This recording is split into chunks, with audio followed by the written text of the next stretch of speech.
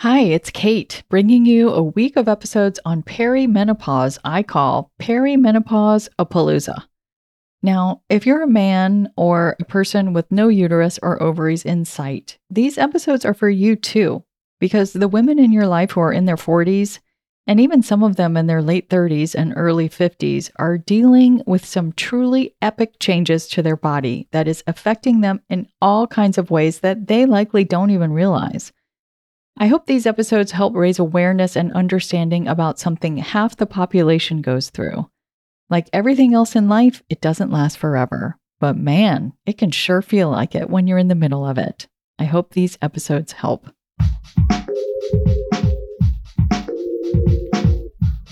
What if you could become a better person, not by working harder, but by taking one small step a day? And not because you're a bad person now, but because there's something inside you that's ready for more. How to Be a Better Person gives you one tiny step a day you can take to be the person you want to be.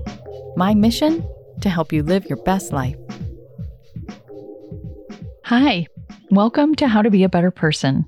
I'm Kate Hanley, your host. It's great to have you here.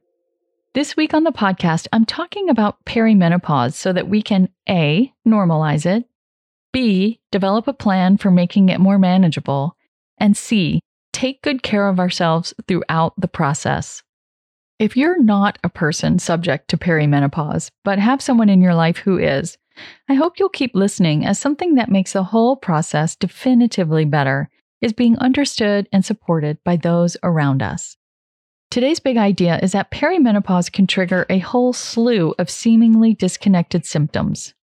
I think it's super helpful to hear what they are so that you can see just how global of a change perimenopause is, which helps you treat yourself more gently as your body goes through this natural transition. You probably know that perimenopause is going to cause some changes to your monthly cycle. It can intensify PMS, for example. You may not realize that that can mean that you might miss some cycles altogether. When I found this out, I was shocked. There was one summer where I felt continually bloated, moody, and on the verge of getting my period that never came. That lasted for a good 6 weeks. Fun times. That was toward the start of everything. Once you're closer to the back half of your perimenopausal journey, typically, you can also get your period more often, and it can become heavier. I remember talking to a friend about it all, and she said, "I thought menopause was about getting your period less." Then we both cackled. You can also start experiencing vaginal dryness, a fact I was alerted to when one of my son's friend's mom, whom I had just recently gotten to know, found out how old I was. She was about 2 years older than I am, and gleefully told me to stock up on lube.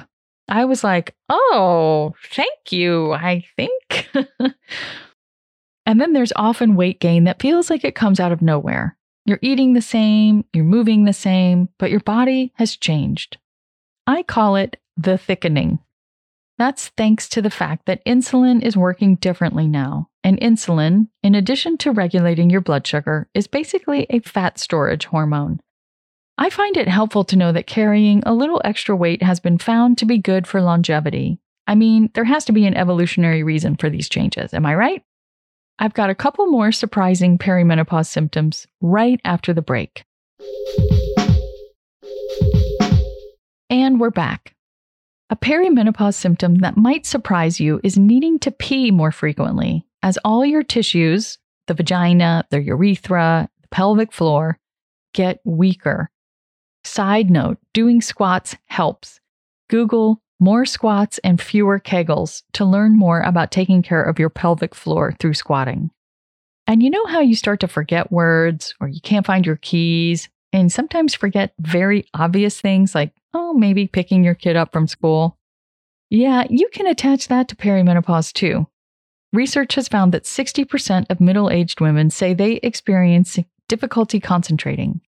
Another study found that women in the first year after their last menstrual period scored the lowest on tests that evaluated a variety of cognitive tasks, like memory and attention.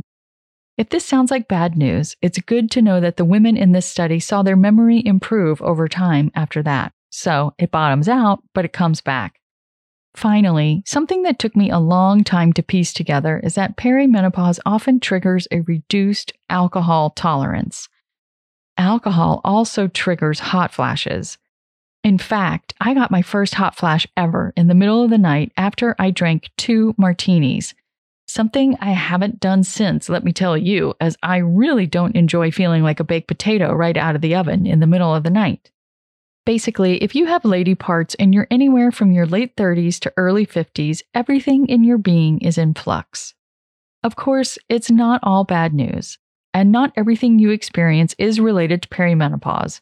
If you're wondering if something is truly awry, see your doctor. Just remember to also tell them if you're also experiencing perimenopausal symptoms so that they understand the full suite of what's going on with you.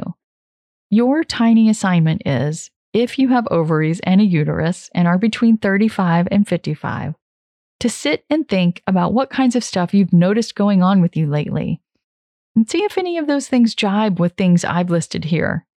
Just check in on how you may or may not be experiencing perimenopause, because awareness is a crucial ingredient in being a better person.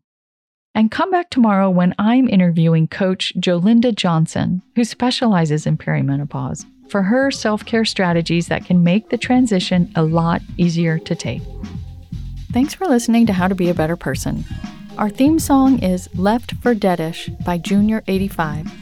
The podcast is mixed by Sound Advice Strategies.